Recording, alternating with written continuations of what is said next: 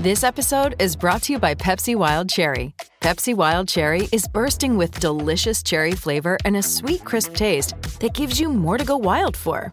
Getting wild may look different these days, but whether it's opting for a solo Friday binge watch or a big night out, everyone can indulge in their wild side with Pepsi Wild Cherry. Also available in Zero Sugar. So grab a Pepsi Wild Cherry and get wild.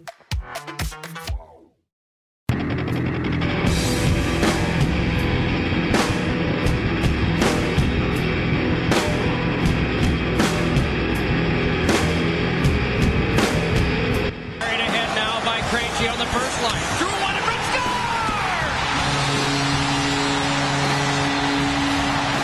Nathan Hart breaks the tie.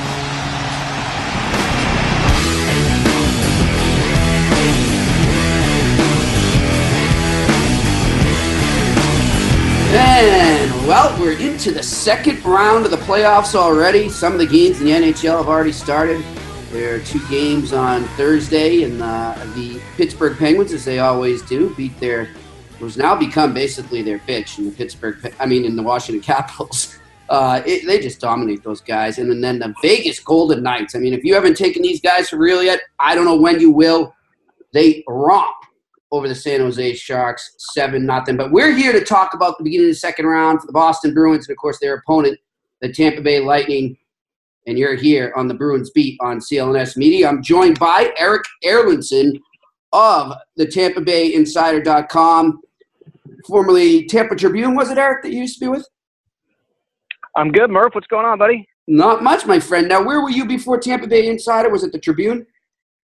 Yeah, I was at the Tribune for almost 20 years.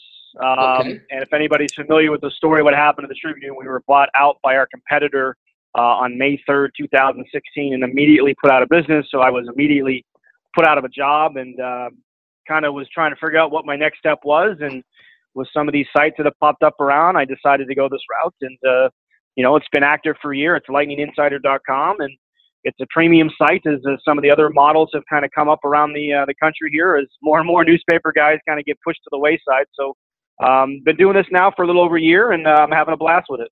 That's great. That's great. And you know what? That's the way, like we were just saying off the air, that's the way the business is going right now. You see so many of your type of sites coming up right now where you have to pay a little money, but you get really quality writing. You get experience from, guys like yourself who have been in the business for a while and covering hockey for a while. So I like it. I like the model. And, we wish you the best of luck.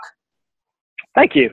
Yeah, for sure, my man. And, we've known each other for a while. And, Eric, of course, I think back to the 2011 Eastern Conference final, and what a gem that was between the Bruins and the Lightning. Of course, that unreal Game 7 where did we have one penalty or was there none in that Game 7? I forget. There were no penalties. That was it. No penalties, right, in a playoff game. Lightning fans still talk about that to this day because that was a big weapon for the Lightning in that whole playoff series. Was their power play, and they didn't get one opportunity in that game, which, on some levels you're okay with, right? Like, let them play, let the boys figure it out on the ice, and don't let the referees get in the way. Yeah, I'm with you. I mean, you like that, but at the same time, I mean, if there's a penalty, you got to call it. But we won't even get into what the officiating, in my opinion, has been like in this first round of the playoffs so far. It's just so inconsistent, but we could spend a whole podcast on that. Let's get right into it. These are top 2 teams in the Eastern Conference facing off here in the second round. I kind of prefer that it was the conference final, but that's the way things are set up. We can't change it right now. And this looks like, the Bruins beat them in the season series 3. I think they were 3-1-0 against them.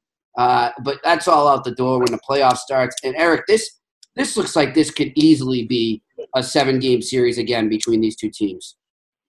I do. And if you look at you can't really take a whole lot out of those regular season meetings, but you can kind of pick on some trends here and there. And they were pretty much close games. There were some games where, the first meeting, the Bruins absolutely dominated the Lightning, who were coming off the end of a back-to-back game. And it was a 3-2 game, but it was really, it wasn't even that close when you look at it. But the scores themselves have been relatively close. And I think that's what we have to expect in this series. I think the way Tampa played in the first round against New Jersey, they really played a strong defensive game. they're a team that can be prone to be impatient, and they were so patient in that series. They played their structure very well. They didn't allow Jersey to capitalize on turnovers, which is something that Boston did to Tampa during the regular season. They really, really forced Tampa into making bad puck decisions, and that ended up costing Tampa. So the way that the Lightning are playing, the way that we know the Bruins can play defensively and kind of, wait for teams to make mistakes, I think we have to expect, even with goal scoring up in the playoffs so far, I think we have to expect a lot of 2-1, 3-2 games in the series. Well, I'll tell you what, in terms of goals and how many goals we can expect, it wasn't exactly the best series for Tuukka Rask up here in Boston against the Leafs. He was average at best. He comes in actually with the worst stats out of any goalie in the second round now. And he's just been a lightning rod up here. I'm sure you've seen the stuff on Twitter, but let's talk about the goalie in Tampa right now and what Vasilevsky's looked like so far. And a try toward the net deflected, hooked in front, and a save by Vasilevsky at the goal line, and Hagelin.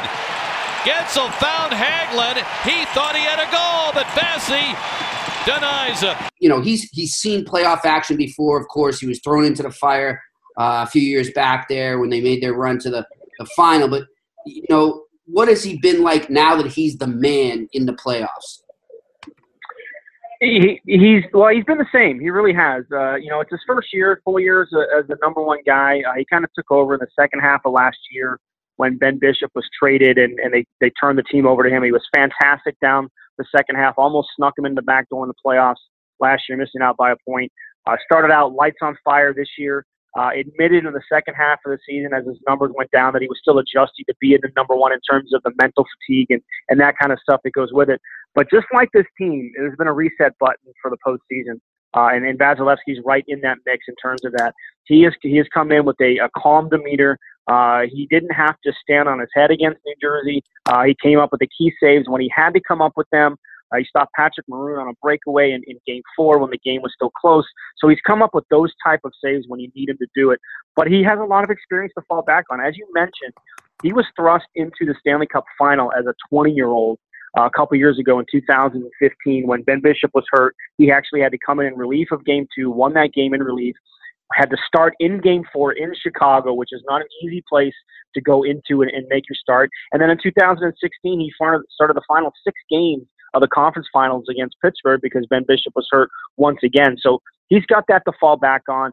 And we've seen that sort of calm, cool, collected guy who doesn't, there's not a lot of wasted movement. He can make the acrobatic save when he has to. But he's a very, very technical guy, a very athletic guy. I don't think I've seen many goalies get quicker post to post than Vasilevsky can do it. And, that's a strength of this team is him. He is the backbone of everything that they've done, and he's a Vezina finalist for a reason. Let me ask you this, too. I mean, there was that point, you said he had some ups and downs this year, but mostly up. But he did say, to the media, I'm drained or whatever it was. I forget the exact quote where he admitted fatigue. And, you looked at it and it didn't – maybe some of it got lost in translation here, but a lot of people took it the wrong way. Was there any talk or worries that mentally he wouldn't be able to handle the playoffs? And is that out the door now as we go into the second round? Yeah, there was no concern about that. They made a conscious effort down the stretch to kind of give him some time off. They had 3 goalies here. Peter Budaj was here, basically was the third goalie. He got hurt in December, and Louis Domingue came up and served as the backup and kind of basically took that job away from Peter Budaj. So they utilized the fact that they had 3 goalies here and would give Vasilevsky a morning skate off. They would give him a practice off. The regular season finale was in Carolina. They didn't even put Vasilevsky on the plane. They told him to stay home and sleep in your own bed and, let's get ready for next week when the playoffs start. So that's gone out the window. He looks refreshed. He does not look like he's mentally fatigued. And, he is a young kid who doesn't speak English very well. He is still learning. So you can see that sometimes if he's fatigued, he won't be able to think in English very well. He's done very well in terms of speaking to the media in that first round series where he could kind of get his thoughts together and be able to convey that from Russian to English. And that to me, that's a sign that mentally he's in a good place. I hear you. Of course, we're going to hear a lot about Stamkos and Kucherov, and obviously those are the superstars there. But for some of the Bruins fans who maybe aren't so familiar with some of the up-and-coming players, who's a guy right now, whether it's based on what you saw in the first round or, a combination of that and the season, a guy that was hot down the stretch. Who's a guy maybe that we should keep an eye on, sort of a sleeper player?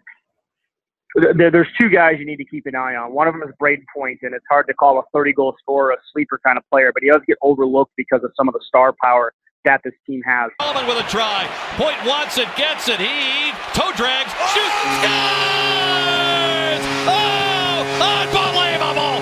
Braden Point wins the game in overtime. An incredible move. Braden Point's going to get the Bergeron matchup. It's going to be that for as much as John Cooper can get them out on the ice together. He's their shutdown center, even as a 30-goal scorer. He is their shutdown guy. So you don't hear a lot about Braden Point, but he's a very smart. He plays on the power play. He's one of the top penalty kill guys. He does it all for this team. So that's the guy to keep an eye on. And the other one is a kid by the name of Tony Cirelli. Neil Clegg, rink wide. Cirelli waits, fires again, scores! Anthony Cirelli ties the game! He came up late in the year. He's a former third-round draft pick a couple of years. He's won a Memorial Cup with Oshawa. He was back in the Memorial Cup last year in a trade with Erie. So he's back in the Memorial Cup. So he's got a lot of experience. He's played on Team Canada's World Junior team in Canada, which we all know is probably one of the most pressure-packed situations you can ever be in hockey. Oh, yeah. Is that situation. So he's handled all that, and he came up late in March, and he's been fantastic. He's like Braden Point 2.0. He's a very smart defensive player. They use him on penalty kills a lot. He can be a shutdown kind of guy even at the age of 20. That's how much they think of him. But those are the two guys that, look beyond Stamkos, look beyond Kucherov, look beyond Hedman. It's Cirelli and Point that you want to keep an eye on in this series from a Lightning perspective. All right, we will remember that. And, of course, on D, our eyes are going to be focused on Victor Hedman for sure. What a season he's had. But then, this isn't just a Victor Hedman defense. I mean, obviously they brought in Ryan McDonough at the deadline there. I want to ask you quickly, first, how has he adapted? How has he filtered in? I know he was hurt, Eric, when he first arrived in Tampa at the deadline. He was still injured. But as he got into the lineup there, how has he fit in? It did take him a little bit. There's no doubt. He was injured at the time of the trade. He'd been out actually for 3 weeks before then. He missed another week and a half after the trade before he even got here. So you're going not only from a new setting, you're coming into a new system when you've never been traded in your career. And it did take a while. That's why he was paired with Dan Girardi for a good portion of his first couple of weeks back in the lineup, because it was a familiar partner from their days with the Rangers, all those years they played together in New York. And once he kind of got familiar with it, they separated those two. They put McDonough with Anton Spralman. Those two have been sort of the shutdown pair, at least in the first round. They saw a lot of the matchups against Taylor Hall in that series against the Devils. And Ryan McDonough looks like the Ryan McDonough I think a lot of us expected to see when the trade was happening. He's very calm under pressure. He's really good around his own net in terms of blocking out and getting bodies out of the way. He's obviously a really good shot blocker. And he's brought in some offense. He had 4 assists in that first round. And doing that against Taylor Hall's line, he's been a perfect fit once he settled in and figured out the system and how they wanted to play, because it is a little different here. They really want their D up. They really want their gap control in the neutral zone. Those are some of the things that maybe were a little bit different than what he played in New York. But once he started to figure out how they wanted him to play, it's been a seamless fit since then. How about Sergachev? He had a great start to the season. It seemed maybe he hit some bumps, and that's going to happen with a young player such as him. But obviously this guy was a key part coming over from Montreal in the Drouin trade there. But how has he handled the playoffs thus far? He's been fine. They've really picked their spots with him. He doesn't see the ice a ton. I believe his average ice time was around 10 minutes, and some of that was boosted up because Dan Girardi missed the third period of Game 2, so Sergachev had to play a little bit more. But, everything that they've asked him to do, he's done well. And he's got the size. He's got the NHL size for a defenseman. He's got the offensive skills. I mean, the way this guy can walk the puck on the blue line is to be able to pull some of the stuff off at the age of 19 like he's done. He can be a wizard back there on the blue line. But it's obviously in his own end that you always worry about with a young defenseman, especially now it's going to get ramped up a little bit. It's a big difference going from round 1 to round 2. The opponents are much different, much tougher opponents. The Bruins are compared to the Devils. I imagine they're going to pick their spots with him again. I think he'll get some of the shifts, or Victor Hedman will probably get some of the shifts that Sergachev would come up in the rotation. So they'll pick their spots with him. They'll be careful with him. but he's handled everything they've asked him to do. He's handled very well, and he's only going to get better as he gets a little bit older. And, in a couple of years, he's going to be a top 4 guy. For sure. Hey, I was thinking today, and, I hope it doesn't happen, but it seems like every time, Steven Stamkos is in TD Garden, something happens to the poor guy. Is he afraid of going into this arena or what? I'll tell you what, the stuff that guy has been through, I don't think he's afraid to go in anywhere. But you're right. You go back to Game 7 of the 11 conference finals. Yeah. He took the puck off the nose, and I remember interviewing him after that game, and they're wearing the road whites, and he's talking to us, and there's still just blood, it's like a faucet, just steadily dripping out of his nose even after the end of the game, and it's all over his white jersey, and and then obviously the unfortunate situation with the broken leg that cost him a lot of time and cost him a spot on the Canadian Olympic team that year. Mm-hmm. It has not been kind to him. Let's face it. As a franchise, TD Garden has not been a friend to the Tampa Bay Lightning. They don't win there very often, and that's going to be something to kind of keep an eye on in this series as well. Is can Tampa Bay find a way to win a game or two in TD Garden? Because history says they're going to have a hard time doing it. And, do you think that stuff, they're going to tell us no, Eric, right? But do you think for the veterans that stuff does stand out in their mind? I don't think so, because I guess in a little bit, maybe it's a little bit of an intimidation factor, but this is also the same team that in 2015 walked into Madison Square Garden in Game 7 of the conference finals, and all the history that the Rangers have, all the history that Henrik Lundqvist had in Game 7. He had never lost at Game 7, and this team has some swagger. They have some belief in themselves, and they went into that game in 2015 and said, well, guess what? Henrik Lundqvist has never played the 2015 Tampa Bay Lightning in this situation. So, they do have some of that swagger about them, and so maybe there's a slight intimidation, but I think once the puck drops, I think all that stuff goes out the window and it's game on. Yeah, for sure. And, quickly before we let you go, Eric, and we got to get a prediction as well and why you're going to make that prediction. But, you look at Jon Cooper and just the job he's done since he's hopped behind that bench. What's been your take on him this year? How much has he changed maybe since we first saw him come into the NHL, and how has that helped the team?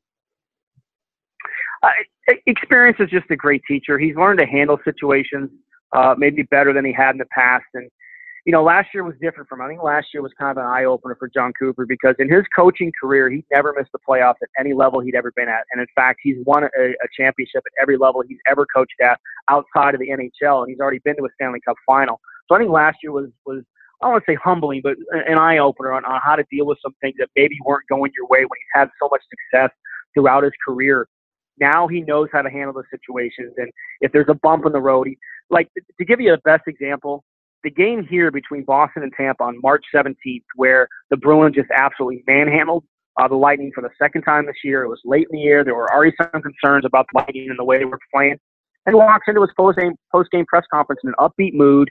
He understood what happened, but he wasn't going to let it affect much of anything. And he just he didn't blow it off, so to speak, but he understood that it was one game. And look, now we have something to fix. So I think in those sort of aspects is an area where Jon Cooper has certainly grown and matured as a head coach at this level.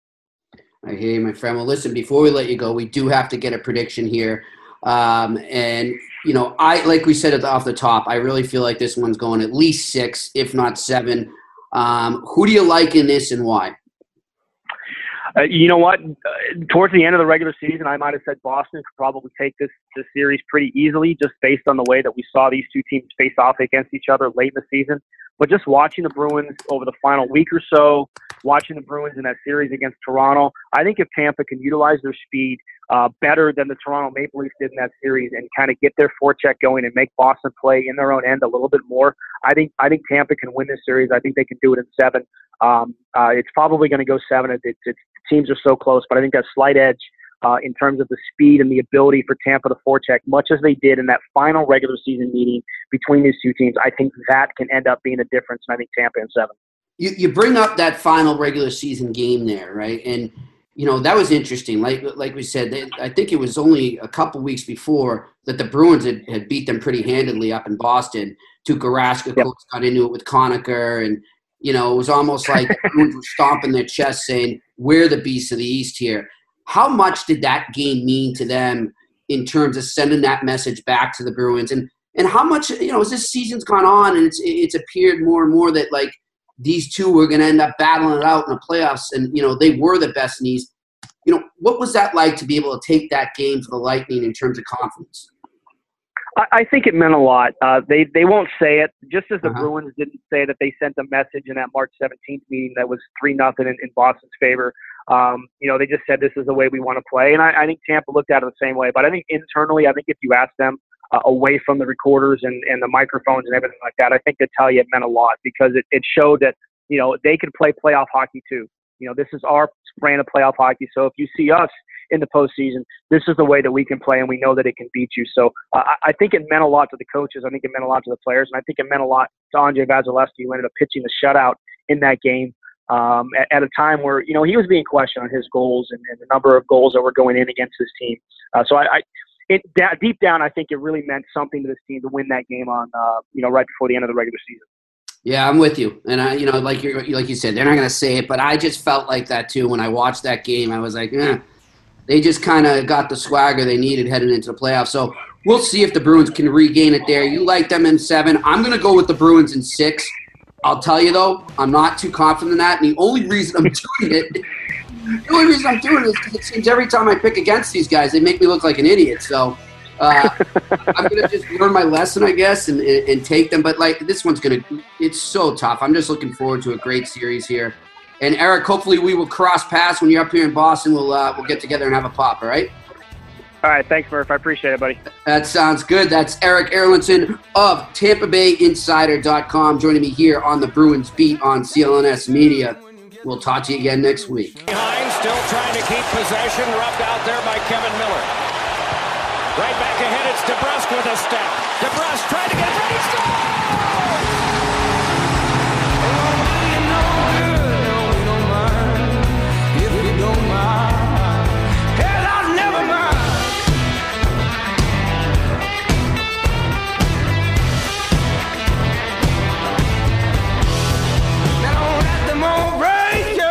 The feeling come take you.